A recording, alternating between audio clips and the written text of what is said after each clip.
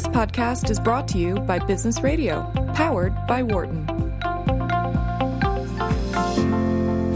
From the campus of the University of Pennsylvania Wharton School, this is Wharton Moneyball on Business Radio, Sirius XM 111.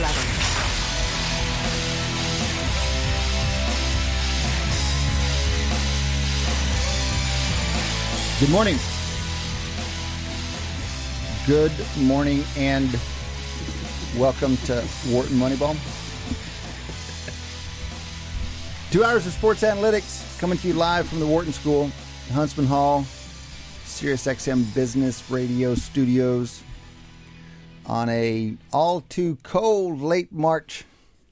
Opening day. What's that all about? Yeah, late March, opening day of the baseball season, and it's 40. Yeah, This is Boston weather for the opening of baseball season. I remember going as a graduate student to a lot of Red Sox games in April because they were basically free. Yeah, you couldn't pay people. Literally, they came close to paying people to go to those games. We will be talking about opening day, which is tomorrow, of course, and many other sports over the next 2 hours. We're here every Wednesday morning. This is Cade Massey. You just heard good mornings from Audie Weiner and Shane Jensen. Eric Bradlow, our fourth collaborator, is out and about, but some combination of us are here every Wednesday morning, 8 to 10 Eastern. You're welcome to join the conversation. We wish you would. Give us a ring, 1-844-WHARTON. That's 1-844-942-7866. You can also email us. You can email during the middle of the show. You can email between shows. If you're hearing a replay, which is going to happen 4 or 5 times over the next week, it might be a good way to reach us. It's businessradio@SiriusXM.com. Businessradio@SiriusXM.com. We have been known to answer email on the show live. Feel free to ring that way. Also, you can follow us on Twitter. We are ever more active on Twitter these days. Our handle up there is @WMoneyball, @WMoneyball. We also follow all of our guests, so it's a good way to tap into the world of sports analytics. We have guests coming up the bottom of this hour, the top of the next hour, as we usually do. Between now and then, open lines, open conversation. Not sure where these guys are going to take the conversation, but I'm curious. We missed last week. The snow knocked us out last week. We did a replay, so we haven't been here in a little while. Various sports heating up. Curious, fellas, what has caught your eye? Well, I've been a devotee for a few days of the NCAA tournament. I mean that in the sense that this was the first time I actually paid deep attention to a bracket and put one together. And hold on, how did you do that? First time ever in your 50 it's actually years the of first life? times ever that I really worked at it. And this was really your doing, my doing, Cade, and the fact that I got sick. The two things worked together. All right. So I was home for 2 days with my computer. You didn't send your bracket around. How are you doing? Well, horribly. Horribly and wonderfully. Horribly in the sense that everyone got. I mean, the entire left side of the bracket just got destroyed. How do you? There's a guy that predicted that. There's one of the top guys on ESPN has Loyola winning it all and has the Final Four perfect. Get out of here. Yep. A random guy on the ESPN pool? Yeah. Millions of people in the ESPN. There's 17 million brackets. Yeah. I'm just saying, your claim was that everybody got right, and this guy did not. This guy saw it coming, man. Improbability. He knew. He knew. Audie, guy or girl, sorry. You're such a great person to ask this question because this is your first time into this thing that everybody does all the time, and yet you also have high standards for like how you evaluate these things. I'm curious, how do you evaluate your performance versus what? Well, that's interesting. So I thought I was wiped out. I had Virginia to win. They were, and boom, they lost in the first round. I'm in a small pool with a whole bunch of family members. I've actually looks like I've won 1/4 of the pot already. And if Villanova wins on Saturday, I'll win the whole thing. You just took your backyard people all the way through. Is what happened? That Basically, was your strategy? that's what happened. You're like, you live close to Villanova. I'm going to take them. I'm going to take the back. I didn't take them all the way through. I had Virginia beating them in the finals, but it was very probability driven model. It didn't succumb to local biases. But I will say there's a couple of things that were interesting to me. Is first of all, I understand the addiction of gambling. But you understood that before. I understood that, but I never really watched the NCAA tournament with any, particularly the first round, because I just didn't care. But when you have a horse in the race, it adds that adrenaline component that makes you interested. Yep. And then so that's what kept me interested for a little bit. Once I thought I was out because I had all these losses in the first round, but it turns out that most people, with the exception of a few superstars or basically lucky people, had the same. I'm gonna failures. say superstar for this random person that I've never met. Yeah, Obviously, did you enter? Not just that Shane? Yeah. No, I got slaughtered. Everyone did, yeah. I mean, but I that happens every year. But I I'm kinda think used to the it. far more interesting question is if you were trying to win this in a a money productive way, and you had to decide on many different brackets, how would you do that? So how would someone come up with a bracket that has Villanova and Kansas and Michigan and Loyola Marymount? I mean, really. But I mean, I think that's almost at odds with I mean, because your motivation to go into this, or at least a motivation that I always use, is it gives me something to cheer about, right? And in the tournament, it's good motivation. And so these sort of ensemble, like it's clear to actually make money with these types of things. You want to have this giant ensemble of different brackets, and that obviously is going to contradict. The kind of, having the single bracket that you're cheering for. Right. So, I those two things are, I think, a little bit at odds. Question for you. Do Canadians say cheer more often than Americans do? I don't know. Do I say cheer more often than you're the only person most Americans? I don't use those words. Person. I don't use the word. I think you're the only one in this room that uses it, which is fine. But it's maybe a Canadian thing. Right. Well, next year when we when we go remote to cover the Hockey Hall of Fame induction ceremony or something up in Toronto, you guys will have to why not? Excellent. Why not? Or is someone it's interesting probably going to be in inducted? February. It's going to be great. I don't actually know when they do it. Does Eric have a theory of like the inner sanctums of the Hockey Hall of Fame as well? I mean, that guy's got to have opinions. We just haven't elicited them yet. So outside of the gambling and the bracket aspect of it, what about the tournament has interested you? Like what have you paid attention to? What surprised you? What have you taken pleasure in? Well, I mean, I do like the kind of underdog aspect of it. The fact that 11 seed is made to the Final Four is, I mean, notable. It's not like unprecedented, but it's certainly notable. Well, the thing that is unprecedented that we haven't been live to talk about is Virginia as the 1 seed losing to a 16 in That's round true, 1. actually. It's been a while. I feel like that's ancient history now. But it's been 2 weeks since 3 weeks since it happened. Yeah. It had never happened before, although the odds of it was around 1 in 100, and there have been over 100 games of this type. So it should have happened at least once. I'm gonna this thing that happened in grad school. This is an eye-opening moment for me in grad school, which you guys are going to mock me for probably. Was an article. I think what's the name of the guy who used to run the sports column in Chance magazine? Is it Stern? Hal Stern. Yeah. Hal Stern. He had a piece. This must have been mid to late 90s on estimating the odds that a 16 would be to 1. And as a new graduate student, I was kind of dumbfounded that you could do such a thing, given that it had never happened before. Yeah. And I thought that was a neat concept. And now I feel I'm a little chagrined that I was that naive about it, but still at that moment it was a neat exercise. And my memory of it is he went through it a couple different ways. One was very empirical, and the other was a little bit more structured. And he calculated I forget exactly. I would have said probably 2% or closer to 2 than 1. But I'm trying to remember something that's 20 years old.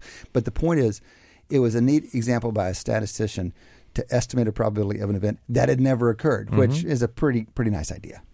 Well, you do that through a model, and the model that I used, and I think most people use, are a points model or a power ranking model, and then you have a forecast that says that the probability of winning is a function of the estimated point differential. Mm-hmm. And you try to apply that out in the range where you've never seen it before. That's the thing. You can estimate that real nicely for all the range that you have observed, and then you have to extend it somehow. And the only way you can, let me just make sure I understand, the only way you can extend it beyond the support, as the mathematicians would say, into this area that you've never observed, is to have some model that tells you how it should extend. Some assumption, at least. least. So it's a theory, essentially. Yeah. Right. Mm-hmm. So you have to have an assumption that some linearity typically extends out into a range you've never seen it. Mm-hmm. And in fact, you wonder whether it's true. Because in the tails, you don't really expect linearity, right? I mean, I remember from the Stern article, he said it's all nice and continuous except for the ones, and they're kind of extended out a little bit. Well, so. And is that the case historically, that we almost always know these definitely are the top 4 teams of the country, and it drops, it becomes way more arbitrary after that? It can't be that it's categorical between 1 and 2, but it can be that the right tail is disproportionately extreme. Yeah. Right?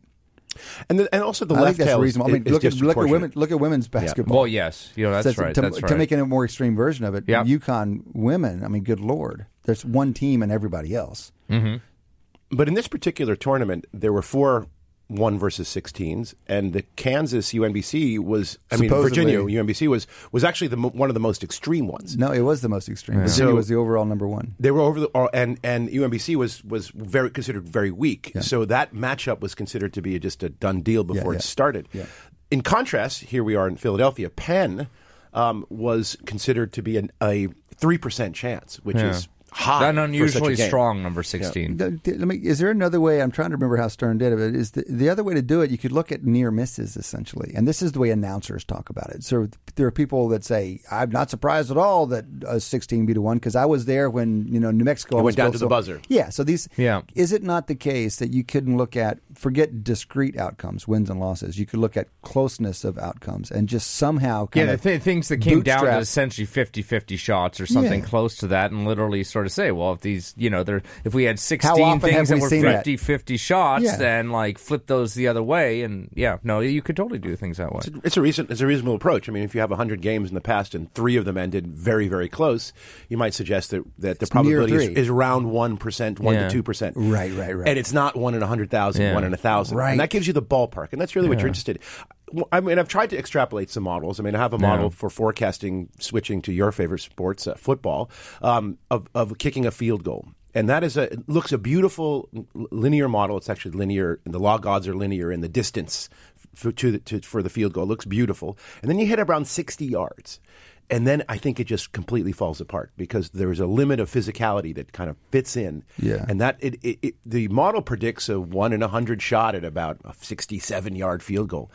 I don't think And it's there's 1 in no way. 100. So, by the way, give us the intuition for linear and log odds for field goals. You're not. So you're saying that it kind of fits. vex, basically, right? Well, so when we Translate say that into English. it's for hard us, to. Ari. It's extremely hard. That's to why translate I'm pushing you because you love your friggin' linear log odds. Yeah, and I we do. need you to Yeah. speak English. I think you outlined the binomial likelihood last show. I did. For the audience. I'm going to get kicked off. But Okay, it so is- if you move from 20 yards to 30 yards, So- and then from 30 to 40, what happens with the probability of making the Well, field goal? essentially that translates out to a constant percentage change in the log odds. That's the way you would think about it. We don't want to hear about log odds. God. We want to hear probability. What I think you're saying is, I mean, going from 20 to 30 is an easier ramp up than going from 30 to Yeah, 40. so it's And then increasingly increasingly difficult in a very difficult to make that jump from of 10 yards. but in a very smooth way. Audi likes Yeah. it because that increase in difficulty is kind of continuously. Yeah. So, Right, But, so but getting it's, harder. It's something like, so at 20 yards, it's like 10 to 1 or maybe 50 to 1 that you'll make it. And if you go from 10 to 30, it drops to, say, 40 to 1. And then 30 to 40 should have the same percentage drop in that log odds. So 50 to 40 is about a 25% decrease, and this might be 40 to 32. Okay. And that's kind of how it works. So just to stay with this for one quick second, you like working with log odds. Remind us why, because that people might wonder. It's not just a second language that you know. You work with it for a reason. There's Oh, wow. I mean, the reason is it fits. Yeah, it's I mean, a great that's fit to data in general. That's the start off with. You can. Okay, fine. I thought you were going to say you can use linear models to estimate. Oh, to that's work of course. with. I mean that's why we make the translation to a linear system so that we can use. You're linear. transforming the data into a system that you're easier to work with. Linear models are easier to work with, and so you need to transform your data from this very nonlinear thing to a linear thing. That's right. And you're just going to do it all in log odds. But this is the biggest trick in the statistics bag. One of the things we've always, over the years, we've talked about what are our giant rules, and we haven't really forayed into the modeling kind of territory because it's very technical. And we won't get into it any more deeply than this. But this is the general trick we have, which is to make a change of scale, and then do the things you know how to do. And it's a great rule in general. Mm-hmm. Change your problem from something that you can't solve into something you can. Mm-hmm. And we have a whole bag of tools that we use, including making this sort of scale transformation. Mm-hmm. Yeah, basically almost any non-linear relationship in statistics, the way we model it is not to try and deal with it at that non-linearity directly. We transform the data such that we can do it linearly. And so the art is all about that transformation, now, and then trying to interpret things under that transformation. Now, in contrast, everyone talks about machine learning today and artificial intelligence. I think machine learning is the better term. It is. They don't do that. It's good branding. They completely ignore that transformation and they replace it with a black box, which tries to do an unbelievable amount of transformations and model fitting in an undirected way.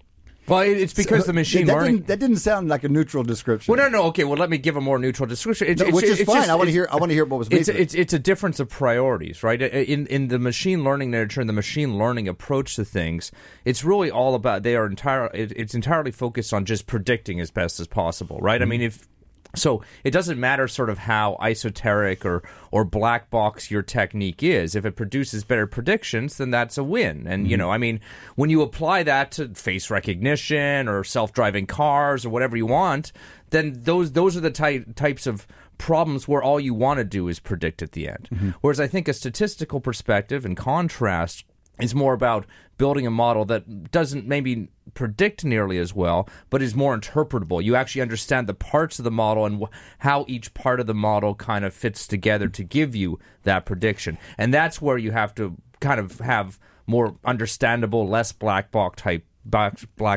methods. Is that interpretation. So Shane and I wrote a paper a number of years back trying to understand why baseball outfielders and infielders make successful plays. And we built a model that broke it down into the various pieces that you can use to describe an outfielder and infielder's performance. How well they move to the right, to the left, in and out, speed and agility. Those things were kind of built into the model, and we estimated the ability to do each of those parts separately.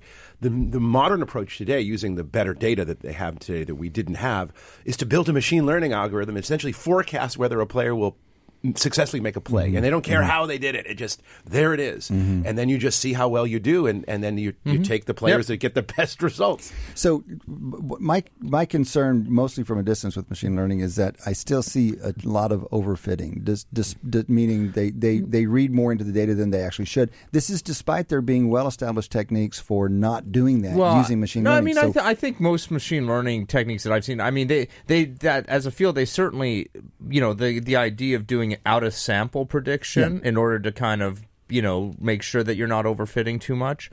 I mean, that's very present in the field. It is, and yet somehow we still see misuse or misapplication. I mean, I see misfit. Yeah, I mean, I see overfit machine learning. Right.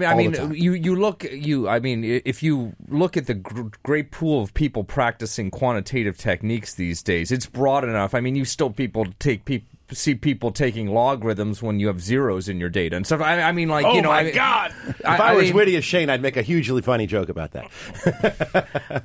Well, you're not. I know. That's not. But point being, I think you should not judge or at least I try not to judge the field by like the worst of the practitioners. Because yes, there's still people out there that are like vastly overfitting their data. But I think at least on the academic side of the machine learning field, it's very well understood and very well established that one needs to do some sort of out-of-sample validation in order to kind of protect against overfitting of a model. Mm-hmm. Their models are very complicated and sophisticated and black boxy, if that's a word I can use.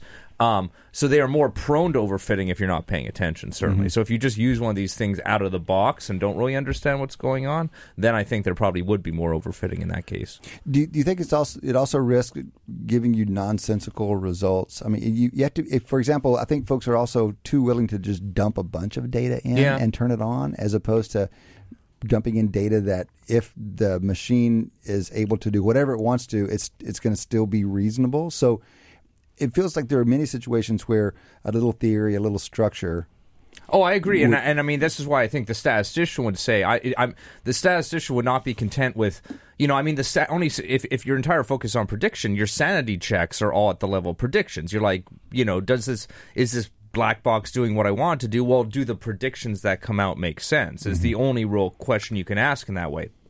Whereas the statistician, if you've built a model where you understand the component parts, you can also look at those component parts and say, do these component parts make sense? Instead of just predicting, whether or not a fielder makes a catch, we can actually look and say, well, is the function of is the slope on distance traveled the right sign? Right. In our model and stuff like that. We can do all kinds of internal sanity checks that, you can't do as much with a black box. Great. This is Wharton Moneyball. Cade Massey hosting this morning with my buddies Shane, Jensen, Audie Weiner. You can join the conversation 1-844-WHARTON, 1-844 942-7866.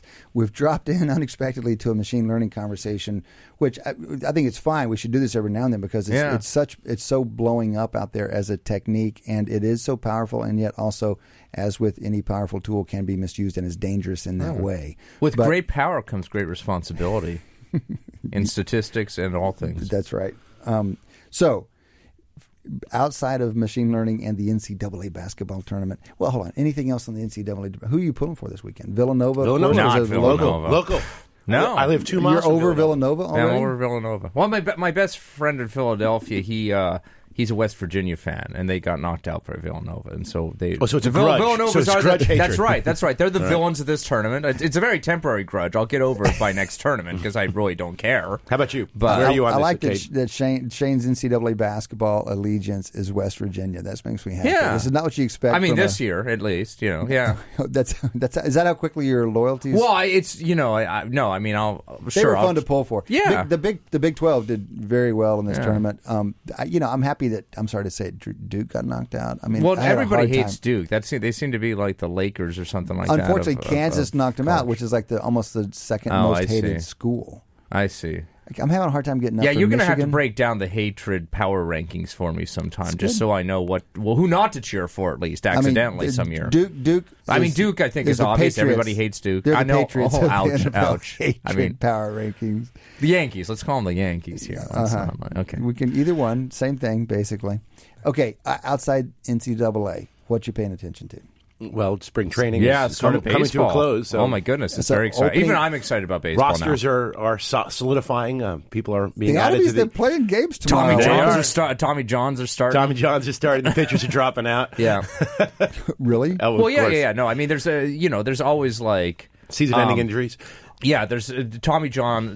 There's kind of like almost like bettor's market and like who's the first Tommy John. How does Tommy John feel about the fact that operation is named after him? Has anyone asked him? Can we I get don't Tommy know. John? Matt, can we get Tommy John on the show, please? I'm 100% serious. Right. I'm sure he'd come, but I think he probably doesn't mind it. I mean, it's not a. I mean, it's a good thing now. Yeah. No, people used to have they used to be done, and now because of Tommy John surgery, they can keep on playing. They have it. The surgery is taking place on teenagers. Yeah, right. We heard all about that when we spoke to Rick last. Hey, I heard an interesting stat over dinner last night. So, preseason stats probably mean as much in baseball as they do in football, meaning absolutely nothing. But Effectively nothing. Yeah. But apparently, at some point, Mike Trout had 44 at bats and hadn't struck out. Wow. So tell me, how impressed are you by That I mean, that's an impressive statistic. In spring training, or Yeah. spring training? Okay. Well, I can tell you that in a regular season stretch, how impressive would that be? 30 strikeouts in a season is considered very low.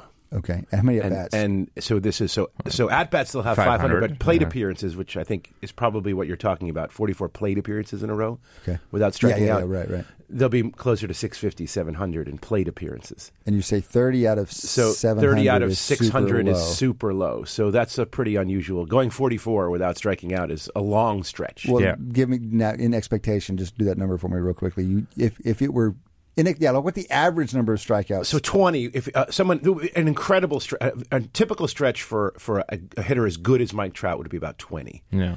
So 40 is double that. So it's about. He probably does that. He probably does that twice a season. He's not going to face. He's going to face better pitching in the regular league, season than he would have in spring training. So that sort of makes it slightly less impressive, but still very impressive. When I think about these things, I think about who are the great. I think there was one Yankee and one Red Sox who just didn't swing and miss at pitches. I'm not talking about Ted Williams. I'm talking about. I was going to say like Bill Mattingly era.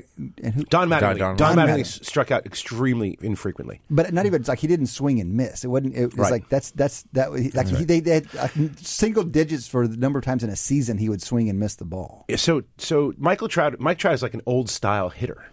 In the sense that Joe DiMaggio didn't strike out very much. Don Mattingly didn't strike out. Rod Carew didn't strike out much. The great hitters, George Brett, didn't strike out much. And they Wade Boggs. Wade Boggs is who I was thinking about. I was saying when you were talking about see the how, Red Sox. see how I was avoided thinking the Red Wade Sox is amazing. Well, all right. Well, I mean, he also played for the Yankees. If that makes he you did, feel but better. it's an old style of hitting. Instead of these sort of swingy long uppercuts that drive the ball huge distances. These guys are Mike Trout is one of the few people still hitting that traditionally, but he's so strong And some would, of course, argue the ball is so lively for a variety of different reasons that he still hits for decent power. It's unbelievable. So what are the storylines in baseball that you're most interested in? Speaking of Trout, makes me think about this pitcher that the Angels picked up. Ohtani is going to be one that I'm very excited to see. We're watching whether it. he actually can kind of make it basically as both the pitcher and hitter. I think that's fascinating. So His the spring Angels, was disappointing. He was disappointing? Yeah. And what, in pitching or hitting? Hitting. Or both? Well, pitching was erratic. I mean, he was fast. I mean, the thing about Japan is the ball is a little smaller. Yeah. Really? And the parks are a little smaller. And there's a whole industry forecasting from Japan to the United States. Umpires are also more pitcher friendly in Japan as well. Wow. Like marginal things are more likely to be called strikes. Interesting. Yeah. But the guy throws 100 miles an hour, and that's forecastable. He's got movement on his pitches, and he seems to be a genuine hitter. So he comes to the American League in spring, and he just doesn't have a great spring. But it's spring. Yeah. Okay. So it's a forecaster's dilemma. Spring only matters for the people who are on the margins and don't make the team or not, right? I mean, the actual predictive power of spring performance for people who are guaranteed to make the team is. How does that translate into like the first month of the season? Are people still essentially ramping up? Are the stats much less predictive in the first month of the season than later months? I mean, I think question. I think some people kind of come in like kind of cold or whatever type of thing, like either literally in the case of players playing in Boston or just figuratively. And yeah, I mean, certainly pitching. Yeah, I mean the dynamics of sort of pitching is much more early spring erratic. baseball. Pitching is much more erratic, definitely. And part of that is weather, because again, like if it's 32 degrees and like freezing rain or something like that in Fenway Park, it's going to be difficult to pitch in those conditions. Pitchers have far more intra-season variation than hitters. Yeah. Is that right? Do we know why? Well, I mean, it's hard to say. I mean, people talk about it as how some days the ball moves and others it just doesn't. I don't think anyone. This is something we should ask our experts. We don't know what it is. I mean, what is about your arm, about your physicality, how much sleep you had, that causes some days to be spectacular and others not. But this is well documented. I mean, it's a real effect. Yeah, that's right. And I mean, it could be. I mean, one very naive hypothesis is that there's more the mechanics of pitching are that much more complicated than the mechanics of hitting, and so it's hard to kind of sync that up. That's not a naive. That's nice. There's just it's more moving parts involved. So we did get a question from a listener about baseball who asked me in person. Asked specifically, how does forecast preseason in baseball compare to say forecast preseason in basketball and football? So we're now like power rankings of teams or individual players. No, not a team on the team level. Okay. So we're trying to forecast which 8 teams are going to be competitive at the end. If we do that in football, what fraction of the teams that we forecast will make it in basketball and football? So my intuition, I'll just talk about. I think that there's in baseball has less forecastability than the other two sports, basketball and football. But it's still pretty good. It's not horrendous. That there's typically about if you pick 8 teams, you'll get 4 for sure. Right. And I think with football, you're reasoning about this with so principle free. It's so interesting. You're reasoning about it like the way the basketball announcers reason about the 16 being a 1, which is fine. But it's surprising me coming from Audi. I would have thought you'd go to. I don't have a model. The intuitions, it would come from like the games are 50-50, but they play more of them. So their games are less diagnostic, so they play more of them. Say, I mean, because it's really two things. Like, are there structures in the sport that allow certain teams to be very dominant, actually talent-wise over other teams? That's one part of it. And is the season long enough, or is there some kind of structure in the season such that those, when you have a more talented team, do they actually predictably rise to the top? And I think it's obvious that basketball is very predictable on both those measures, right? There are structures. The actual sport itself are such that certain teams have a dominant amount of talent, and the season is long enough whereby those teams do rise to the top. So basketball, I think, must be the most predictable. I would actually say, I would actually argue that baseball is more predictable than football on this, just because I think the parity that's sort of forced in football.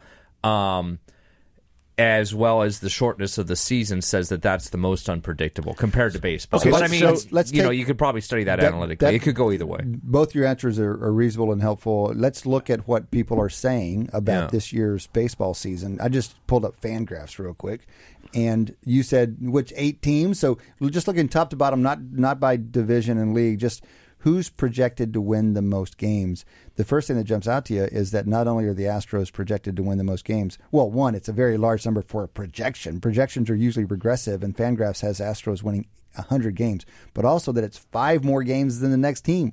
So there's a real separation there at the top. Let me read them all, then get your reactions. Yankees at 95, Indians at 94, Cubs also at 94. Dodgers and Red Sox at 93, and then a bit of a drop-off. The next team that comes in is the Nationals at 89. So there's kind of a distinct top 6 teams there. Astros, Yankees, Indians, Cubs, Dodgers, Red Sox. So if you think about 8, the top 8, and that's how I always like to think about it. I mean, in baseball, it's basically there's 4 in the finals in each division, although there's a wild card game. What fraction of the 8 are going to actually, that are being forecast, will actually be in the 8? And Yeah. I think the number is about between 50 and around 50 to 60%. Okay. So 4 of those teams are going to make it for sure, and 4 will probably be replaced by 4 others. And I just point to football, and I think if you made that same sort of 4-team prediction or 5-6-team prediction in either conference of football, the fraction would be even less. I mean, look at like what happened last year. No, every single division winner in the NFC was a team that was did not make the playoffs the previous year. Right. Okay. So there we have one fact, for example. All right, good fun. Well, the real games start tomorrow. Should be a couple of interesting stories. We'll come back to lots of baseball, of course. That has been the first quarter of Wharton Moneyball. We still have 3 quarters to go. Come back and join us after the break. Welcome back to Wharton Moneyball. 2 hours of sports analytics live every Wednesday morning, 8 to 10 Eastern. Cade Massey hosting this morning with my buddies, faculty colleagues, Audie Weiner, Shane Jensen. Our 4th collaborator, Eric Bradlow, is out this week. He will be back. You can join the conversation, 1-844-WHARTON. That's 1-844-942-7866. Give us a ring or drop us a note. Email businessradio@SiriusXM.com. Businessradio@SiriusXM.com. You can follow us on Twitter. You can ask questions on Twitter, for that matter. Our handle on Twitter is @WMoneyball. @WMoneyball. Give us a ring. We are just out of open conversation, mostly about machine learning, a little bit of basketball, NCAA basketball, and baseball. We're talking baseball because opening day is tomorrow. My colleagues are rabid, steeped in baseball. Yeah. It's new, right? That this opening days happen on like a Thursday. I mean, I thought there was usually one game on a Sunday, and then we all started it off on a Monday. Is that not? No, I don't think that's. I think baseball's always started midweek. Okay, but it is earlier and earlier. All right. So to clarify, maybe not that, but brain Swiss cheese. I guess I don't know. That's right. That's what happened, Shane. Ugh. We're gonna talk a little more baseball with someone who knows it. Brendan Harris, a frequent guest of the program, in studio usually. Right now he's working, so he cannot be in studio. But Brendan is a current student in our executive MBA program, about to graduate actually, and a former league baseball player. He played for multiple teams, including the Twins and the Rays. He was a middle infielder, if I'm remembering correctly. Yep. A lot of time at shortstop. We've watched some of his dingers on the TV here while he's in studio. Good fun. We're always delighted to have Brendan. Brendan, welcome back to the show. Hey, guys. Thanks for having me back. Delighted to have you. Is it Arlington where you are right now? What's going on with you? Yeah, just right outside D.C. Yep. Well, tell us a little bit about what's going on with your life as the league ramps up, because you've got some responsibilities with the Angels, but you've also got student responsibilities. You're not quite done with Wharton yet. How are you balancing these things, and what does it look like for you as you roll into the actual season? Very, very delicately, yeah. It's been 2 full-time jobs for about 2 years now. Mm-hmm. So we just wrapped up spring training. Had some advanced work down in Florida, and happy to report, Shane, the Red Sox are looking very strong. Nice. Should roll into a good year. Brendan, not as strong as the Halos, but, obviously. Well, of course not. Of course not. And how do the Yankees fit in that list there, Brendan? Pretty good. I mean, Pretty good. They're going to score a ton of runs. So obviously health is a big thing, but I think they made some good moves, some under the radar moves. I like the Brandon Drury move for them, we'll see. I didn't see a ton of them, but certainly they generated most of the headlines, especially down in Florida.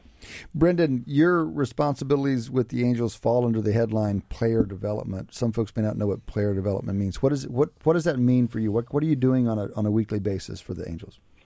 Right, so I'll head around and I'll meet our minor league teams, and I'll work with our guys and kind of from an evaluation point of view, fill reports in on them, but also work with them, get on the field, in the cage, work with them with their approach, another set of eyes, certainly for the hitting coach, the infield coordinators, at kind of my expertise a little bit, and just try to work and develop these guys to make them successful in the kind of current year and then moving forward. And so that they can be kind of ultimately a successful major leaguer. Can you give us an example, without naming a name, but can you give us an example of some work, just like some concrete things you've done with a player during spring training where you've seen him evolve and you've seen your work with him make progress, even just in the last month? Yeah, especially there was a guy we had 2 years ago, especially an infielder, where I just it was odd. It was a really quick kid who just was not getting good jumps off the bat, and a lot of it was a setup, and then he had, if you were almost a hitch in kind of his fielding, he would kind of pat at late in kind of his approach to the ball, and that would get him kind of locked up, and he would catch balls too deep, and he would kind of mess up his rhythm moving forward and through the ball. And in effect, kind of the timing of plays. So just kind of getting his hands out front and affecting his kind of prep step and affecting his setup position was something that's a very, very small tweak, but it kind of unlocked his kind of athletic ability a little bit. What's it been like for you to transition from being a player, because you were playing just a couple of years ago, into being a coach? What have you grappled with as you've made that transition? It is interesting. I think you don't think of yourself in your identity of somebody that's on this side of the game now. You still kind of walk into the clubhouse and like there's this part of you that wants to check the lineup and think like, maybe I'm still in there. But I think it's just a different point of view. You got to look. You're looking for different things. There is a definite skill set to an evaluation in terms of projecting.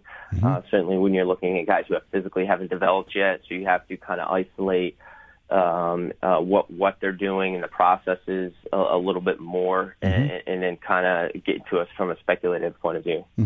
We're talking to Brendan Harris. Brendan is an executive MBA here at Wharton, but also a former league baseball player and still working with the Los Angeles Angels in player development. You just mentioned processes. This is something that the analytics community has become more and more aware of, that processes are essentially more predictive than outcomes. So as the analytics have advanced, they've kind of pushed deeper and further upstream from what happened once the ball was put into play, for example, to what happened, while the batter was putting the ball into play. Can you talk about this transition? Are there process stats and process analytics that especially have your eye these days? Absolutely, and that's kind of what I've been looking at, and certainly the outcome-oriented metrics have been looked at nauseum, and each team's looking at the same data, has a lot of smart people doing it. So what we're looking at now is the process-oriented stuff and how predictive they are of success, and then ultimately how those are going to contribute to runs. So to drill down a little bit deeper, so ultimately we're looking for guys that are going to hit the ball hard, hit for power, and control the zone. And so we're looking for the things that they're doing that are going to optimize their exit velo, their launch angle, and their chase percentage. And so when you drill down into kind of the fundamentals in a brief sense, you're essentially looking to create momentum and leverage in the swing, and ultimately to hit the ball hard and to hit the ball far. And then you want to get the barrel behind the ball and get your hands above the barrel as soon as possible. So what we're going to do, go ahead. Okay, let me just ask one clarifying question, then Adi is dying to jump in here. But you're talking about things that probably have been talked about for, decades, I'm guessing. But given, I'm going to guess that you have cameras that tell you these things much more precisely than ever before. So when you say, hands behind whatever you control the zone, well, right? No, but even deeper than that, you're talking about swing mechanics because now you understand what swing mechanics translate into, for example, exit velocity. So you're talking about swing mechanics, but in the past, Don Mattingly's sitting around as a hitting coach or someone. He's just kind of naked eye as the guy got his hands in the right place at contact. Is it right that you have the benefit of high-speed camera and computer modeling of exactly where hands are relative to the barrel at any given point in time? Is that the kind of process measure you're talking about? A little bit, but this is ultimately, as kind of people talk about, the fusion of the data, the traditional scouting methods, and the technology. So whether it's cameras that can say, hey, or just stopping it and seeing where your hands are, or where the barrel is at the point of contact, when the pitch is coming in, where they're set up, where they are pre-pitch, where they are when the pitcher's foot lands, to seeing how have they started shifting their weight, have they started generating that kind of energy or momentum going back. Where's their front foot landing? Is that front foot open? Is it clearing so that you can create torque? And so that's where we're kind of trying to fuse these different things and almost give us a more predictive analysis of what's going to lead to success. So, Brendan, we've been working on some of this data accumulation ourselves, and by we, you mean Adi and Brendan, exactly. But we haven't actually. One of the things that I want to stand back and say, let's say the purpose of the project is exactly as you described. I mean, to try to figure out how those different factors actually translate out into performance. But I want to take a step back and ask a question which I've never asked of you, and I think many people would be interested. Let's say we discover those factors, call them a set of things that really matter and a set of things that don't. Are you going to try with players to find players who do that, or try to make players who will do that? Do you see this distinction? One, is it really intervention-based? Are we looking for things that we can change in hitters? Or are you filtering? Or are we just going to filter and look at the people who do it? Yeah. So a little bit of both. So first, I think I would say primarily you're looking for guys that do these things. And then second, from a troubleshoot point of view, a lot of it in terms of it's evolved in how the swing's been taught. A lot of things have been a little bit of subjective. Oh, his foot's down late, and why is so-and-so hitting too many ground balls, right? And why is he not being able to get to his backside with leverage and hit at an uphill angle? So mostly it's going to be the target guys that are doing these things, and where traditionally, if you're looking at the outcome-oriented metrics, you'd say, oh, this guy's got a high exit velo, but his launch angle's low, so we find some undervalued there. If we make some tweaks in that, we can increase his home run. So this, it's going to drill down into, is his hand position here? Is he not doing a backside kind of row to generate that kind of leverage and create a swing path that's going to be conducive to this. So there is some development aspects to it, and I did want to, actually for myself, to challenge some of the conventional wisdom things. Certainly, we talked about a little bit about before about swing plane, whether hitting down on the ball, hitting through the ball, or hitting up, in terms of what it's been taught and how it's been changed over the last few years. But in terms of like getting the foot down early, that's something that was always taught, certainly was taught to me. But then I look at a guy, one of my contemporaries that was one of my favorite people to watch, was Robinson Cano, who had this you could argue his foot was down late, but he had such a beautiful weight shift and weight transfer and hanging leg kick that foot got down late. So it's not kind of a cookie cutter way to troubleshoot things. We want to see the most predictive things that are going to give us the outcomes that we're looking for. So, Brian, one of the things that really intrigues me about the kind of, I would call it almost an analysis pipeline that you and Adi are setting up here is you're obviously looking at these kind of high resolution, kind of physical movement factors with kind of some kind of performance measure as the outcome. You want to kind of come up with the combination that really predicts well performance. I've always kind of thought that this type of thing could really be useful for injury prevention as well, or for injury, essentially for diagnosing what type of physical activities are more frequently leading to injury.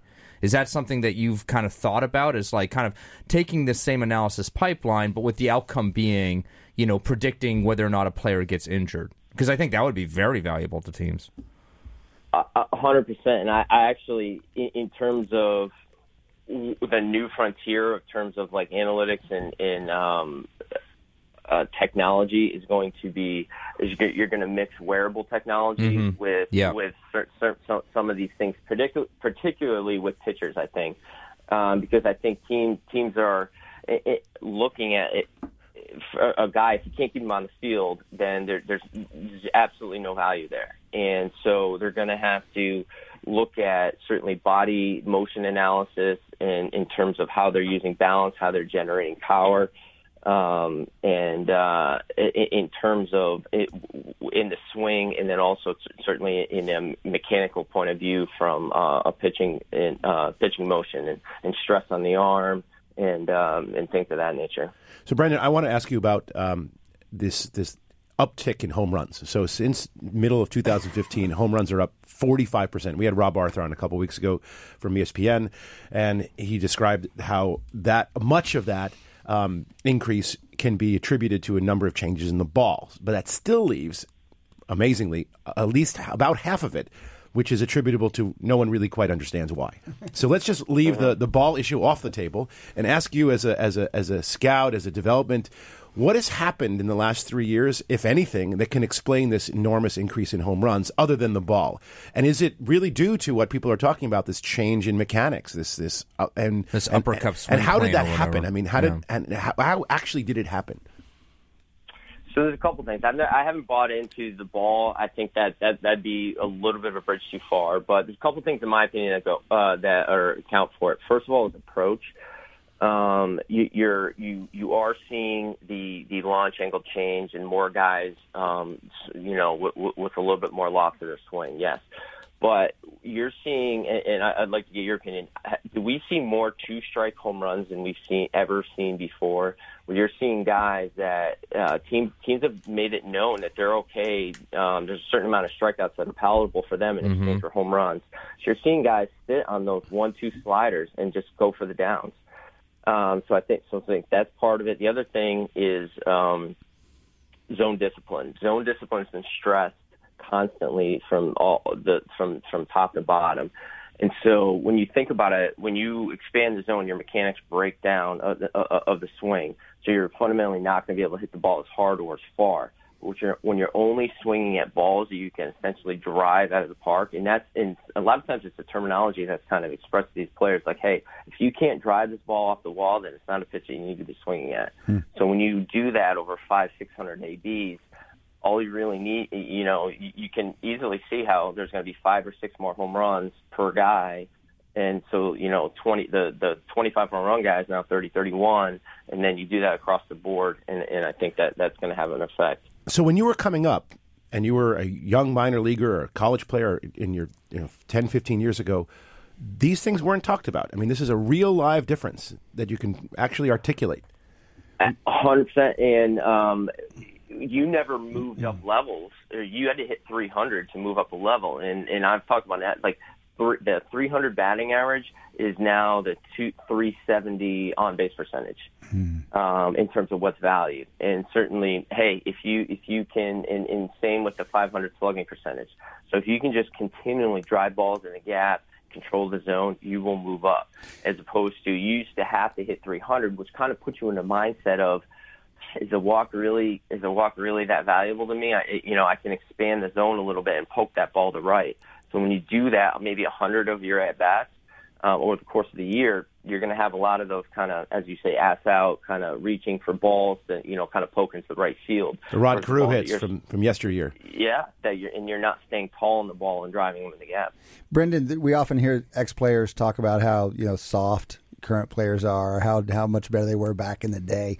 It must be different for baseball players because analytics are so much further advanced, and they're changing the way guys bat, changing the way guys swing. You're only a few years out of the game. How do you think your game would have been different? How do you think your batting stats would have been different if you had come up 10 years later? It would have all been an approach. I probably would have, because I had more of a spread out stance, and I felt like that gave me the most plate coverage. So I probably would have narrowed my stance a little bit and then just approach certain things in terms of reaching for balls and in terms of what I was looking at. I probably would have sat on more pitches to look to drive, and certainly those counts where it's, hey, that 2-1, that slider's coming, maybe sit on that a little bit differently. I think, I think the game is harder than it's been. Scouting reports they're so detailed. The shifts are so detailed. It's harder to hit 300 than it ever has been before. You're facing more specialists. You're facing guys. Everybody throws a cutter, and they're moving both sides of the plate. And then the velocity has just gone through the roof. You're seeing everybody's got 3 to 4 guys that are 95 plus. So I don't think it's any easier by any sense. Brendan, we're talking to Brendan Harris. Brendan is an executive MBA here at the Wharton School, former Major League Baseball player, working still in player development for the Angels. We were talking in the first half hour about storylines in this upcoming season, and it's hard to, real high on the list, anybody's list, are the Angels for 2 reasons. You've had Trout all these years, and people are kind of sad that he's not in the playoffs more. But now you've got a second reason for the casual fan to pay attention to the Angels. You've got this new two-way player. What can you tell us out of the Angels camp? How do people feel about the season? What storylines do you think we should be paying attention to?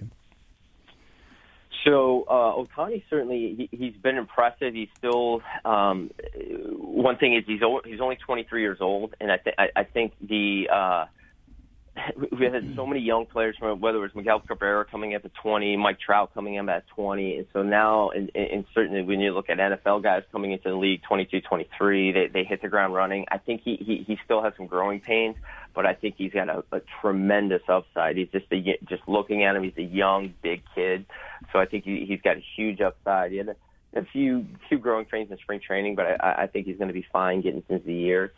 Our under the radar things are certainly Garrett Richards is healthy, a true number one. We have Justin Upton in left field. We're going to have Ian Kinsler. We're going to have Cozart. I think we have the best defensive infield in Major League Baseball. Oh, wow. And certainly the obviously best player in the game. So I think it's going to be a really, really good year for us. And certainly Mike Trout's going to be Trout. We're going to have Cole Calhoun, I think, is going to have a bounce-back year, and certainly, like I was saying, Justin Upton's presence is going to be a real kind of under-the-radar thing for us. Brendan, what difference does it make in player development to have a Mike Trout on your roster? Do people try to learn from him, or do people feel like he's a different species and so they can't learn from him? He is such a physical specimen, but one thing you will learn is he plays the game hard. He's one of those guys. He is a little bit of a quieter guy, but he comes to play. He's accountable, and he gets his work in, and so in that sense, he leads by example. And so there's really no complaints when you get a guy or people saying, oh, well, this guy, one of the worst things in the world is to have a great player that's kind of lazy and it's kind of on their own program. And Mike is very, very much one of the guys and kind of leads by example a little bit. Got it. All right, Brendan, we're going to have to wind down, but I'm curious, as a former player, especially in spring training, do you get a chance to swing the bat? Do you shag flies? Do you throw around? What do you indulge that at all? Can you? On this side of the game, no. I have when I was out in Arizona for our meetings.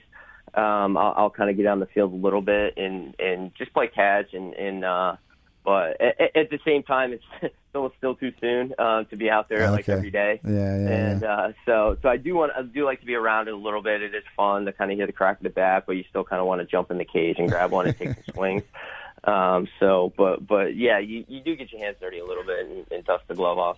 All right, man. Well, listen, good luck getting the season off. Good luck wrapping things up here around Wharton. We hope to see you before you graduate.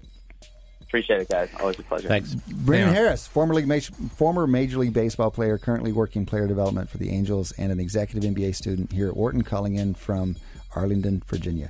That's our halfway point. We're still halfway to go. Come back and join us after the break. You're listening to Wharton Moneyball on Business Radio, Sirius XM 111. Welcome back. Welcome back to Wharton Moneyball. 2 hours of sports analytics live every Wednesday morning, 8 to 10 Eastern. This is Cade Massey hosting this morning with my colleagues, collaborators, co-creators of Wharton Moneyball, Audie Weiner, Shane Jensen. You can join our conversation. Give us a ring, 1-844-WHARTON. That's 1-844-942-7866. You could also email us, producer and boss Matt Dotz, standing by for your email, businessradio@SiriusXM.com, businessradio@SiriusXM.com. You can follow us on Twitter, @WMoneyball. You can add us there with questions, comments, complaints, whatever you got. We have answered questions from the Twitter world. We also follow our guests up there, so it's a good way to stay in touch with those guys. But we're more active there all the time. Not a bad way to check in, especially between now and the next live show. Just off the phone with former Major League Baseball player, and now shifting gears a little bit, we are welcoming to the show Frank Frigo. Frank is the Chief Business Officer at Edge Sports. He's also the co-founder of Edge Analytics. Frank, lots to talk with you about. Welcome to the show. Thank you. Thanks for having me. We're delighted to have you. You're calling in from Louisville, or you're based in Louisville, is that right? We are, yes. We're based in Louisville, Kentucky. So you came to our attention when somebody wrote an article around the Super Bowl about your consulting to the Philadelphia Eagles, and you were the secret sauce in the great decision-making that these guys had this past year. And then, of course, they only validated your approach to the extent that you get credit for it by a couple of controversial and successful calls in the Super Bowl. So as we've learned more about you, though, we've learned that there's more to it than just consulting to the Eagles or even just consulting to football. Our understanding is that you've got a team of folks, physicists, mathematicians, engineers, game theorists, and that you're working not only in football and not only in sports, but beyond that. So can you tell us a little bit about what you're doing, and even to get us started, how did you get going in this field? Yeah, so it's got a bit of a history to it. So it really all started, it was rooted in sports. So going back really more than a decade, one of our partners, Chuck Bauer, who's a cosmic ray physicist, he and I have known each other for a while, and we really just started dabbling as a fun project around decision-making in football. We're both pretty serious backgammon players, and we had seen a lot of advancements in what machines were doing in skill-based games and how they were really sort of overturning conventional ideas. We saw a lot of similarities to the way football decision-making was done. So we started dabbling with this project of seeing if we could better understand through simulations how football coaches make decisions. And it was very enlightening in that we realized that maybe some of the decision-making that we thought was suboptimal was maybe even a bit worse. So but to just fast forward a little bit, those ideas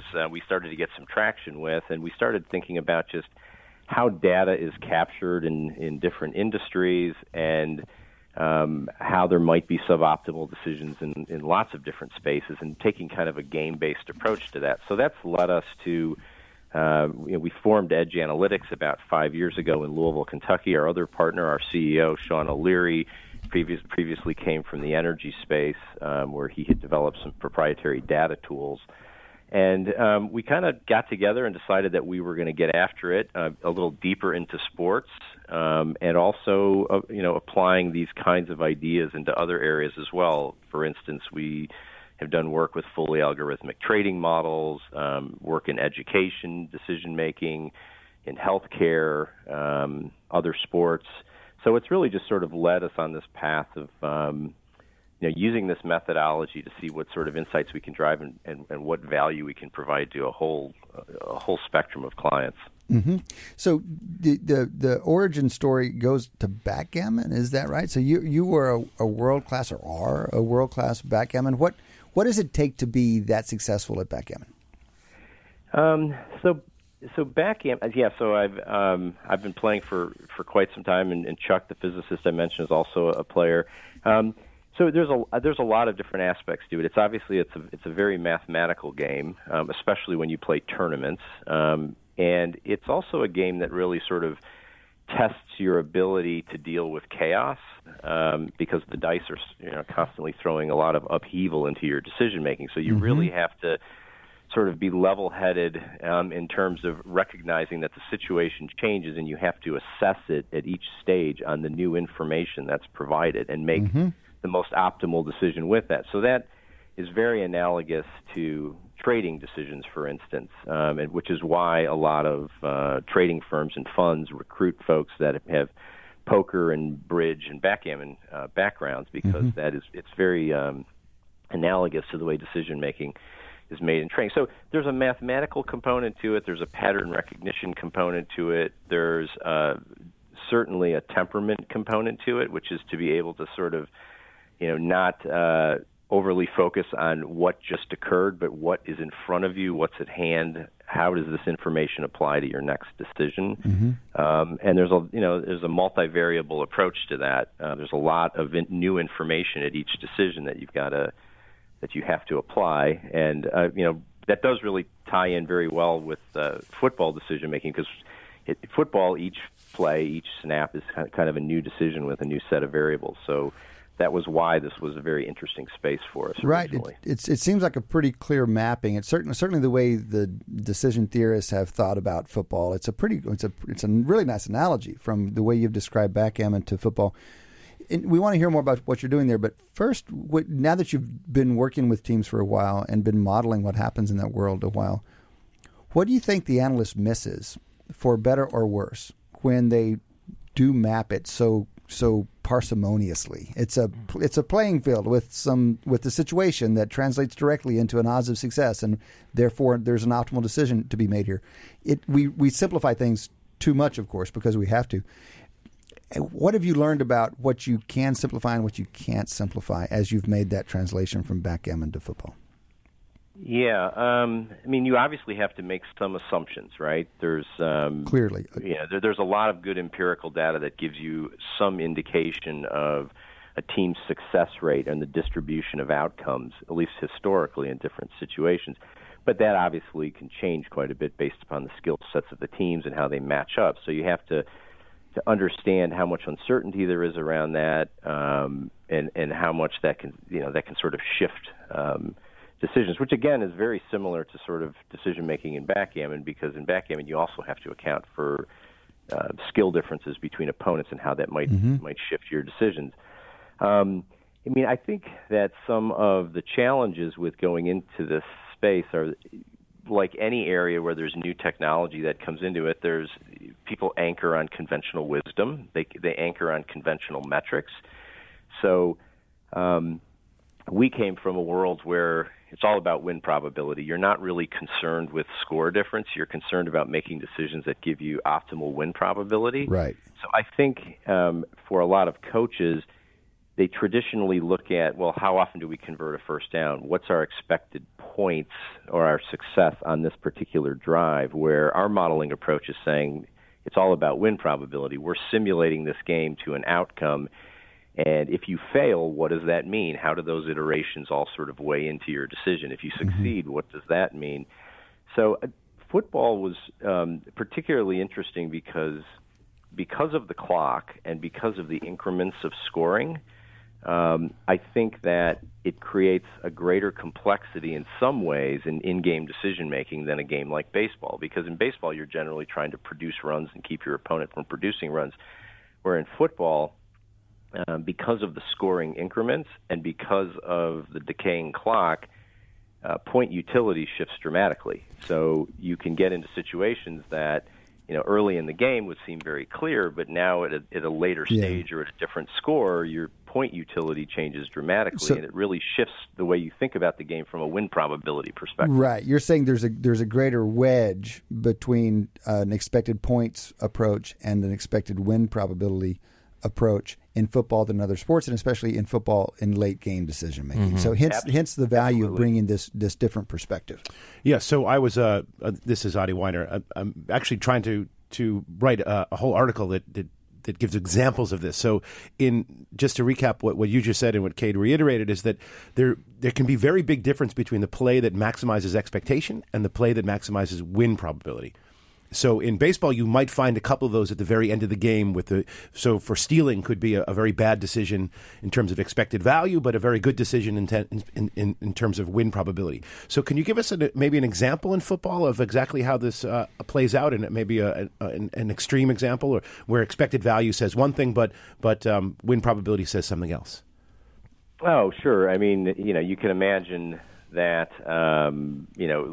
The most extreme example would be, it's the last play of the game. You're on your opponent's 2-yard line, you're trailing by 2 points. You might, or say you're on the 1-yard line, you might have higher expected value in terms of points by running the ball, but from a utility standpoint, from a win probability standpoint, the field goal, which you're going to convert, an average NFL team in the high 90s, is going to do much better on win probability. So that's obviously the most extreme case of the gap between expected points and win probability. These are ones that people knew about, right? So that's not an obvious. Yeah. So what would be something that's at least? Oh, sure. There's a lot of situations where teams march down the field. They're at 4th and short, deep in opposing territory, and they, from a risk aversion bias, they're going to take the field goal because it's the highest expectation of getting something on the drive, some points on the drive. But from a win probability perspective, what the model's picking up on is what happens when they fail? What's the resulting ball position? How does that then result in more favorable position for them down the road, and the immediate expected points? So, situations like that can be very counterintuitive to the way coaches traditionally think about the game, because they might be thinking about maximizing points on the drive, but the model's picking up that you're actually getting much higher win probability by a more aggressive action. And we see those as being pretty chunky differences in win probability. It's not unusual to see, double-digit. Our metric that we refer to all the time is GWC, game winning chance. So in situations like that, it's pretty common to see errors that cost teams over 10% game winning chance. It's very, very significant. So, Frank, can you elaborate a little bit on this? Because you said as you were describing how you got into this, you said one thing. If you phrase it the way you meant it, I'm very curious. You said we modeled coaches' decision making. You didn't first model optimal decisions. You modeled their decisions, which is interesting. And then you characterized it as even worse than you expected. So can you tell us a little bit more about, is that true? You not only tried to understand optimal, but you tried to literally model what they were doing, and then you found that it was worse than you thought it would be. Yeah, so, the underlying simulation model is our best assessment of how coaches typically behave and make decisions. And when we let the model go and simulate a game, it's replicating common decision making. Then we have the ability on top of that to examine different types of decisions. When I say that they were doing worse than we originally expected, I think we would have thought that coaches were giving up about a quarter to a half game a season in aggregate GWC. We started to look at this much more closely. We saw that it was actually north of half a game. Okay. Into the 2/3 to 3/4 area, and that's on really 4th down decision making alone, which is where a lot of the bigger equity differences are. But there's also a lot of this that goes on in PATs, in kickoff decisions, and then when you think about setting up for 4th downs in terms of 3rd down decision making, I think the example that we talked about with the Eagles is once you know that you're going to behave optimally on 4th downs and you understand the value of that, it sets things up very differently on 3rd down. Right. Because now, if you have a 3rd and 8 and you're only picking up 5 or 6 yards and you're going to go for it on 4th down, it opens up your play options and makes you a little less predictable on some of those 3rd down decisions. And that's a great example of what you were talking about initially about this, sort of disparity between what is, kind of optimal, say, for example, early in the game versus like having the game context really change what's optimal. I mean, early in the game, if you've got like a 3rd and 8, there's no way you're going to run a running play, right, in order to be, because you just don't feel like you're going to be able to pick up 8 yards. But if you know that you're setting up a 4th down, if you know you're going to use your 4th down,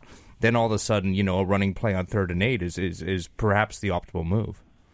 Yeah, it could very well be. I mean, there's certainly some artistry to that with the coaches kind of reading the defense and seeing what's available. But just the idea that some of those options are more open, it makes you a lot less predictable too. I mean, I think that's another issue is, coaches have a lot, teams have a lot of tells and predictability in certain situations.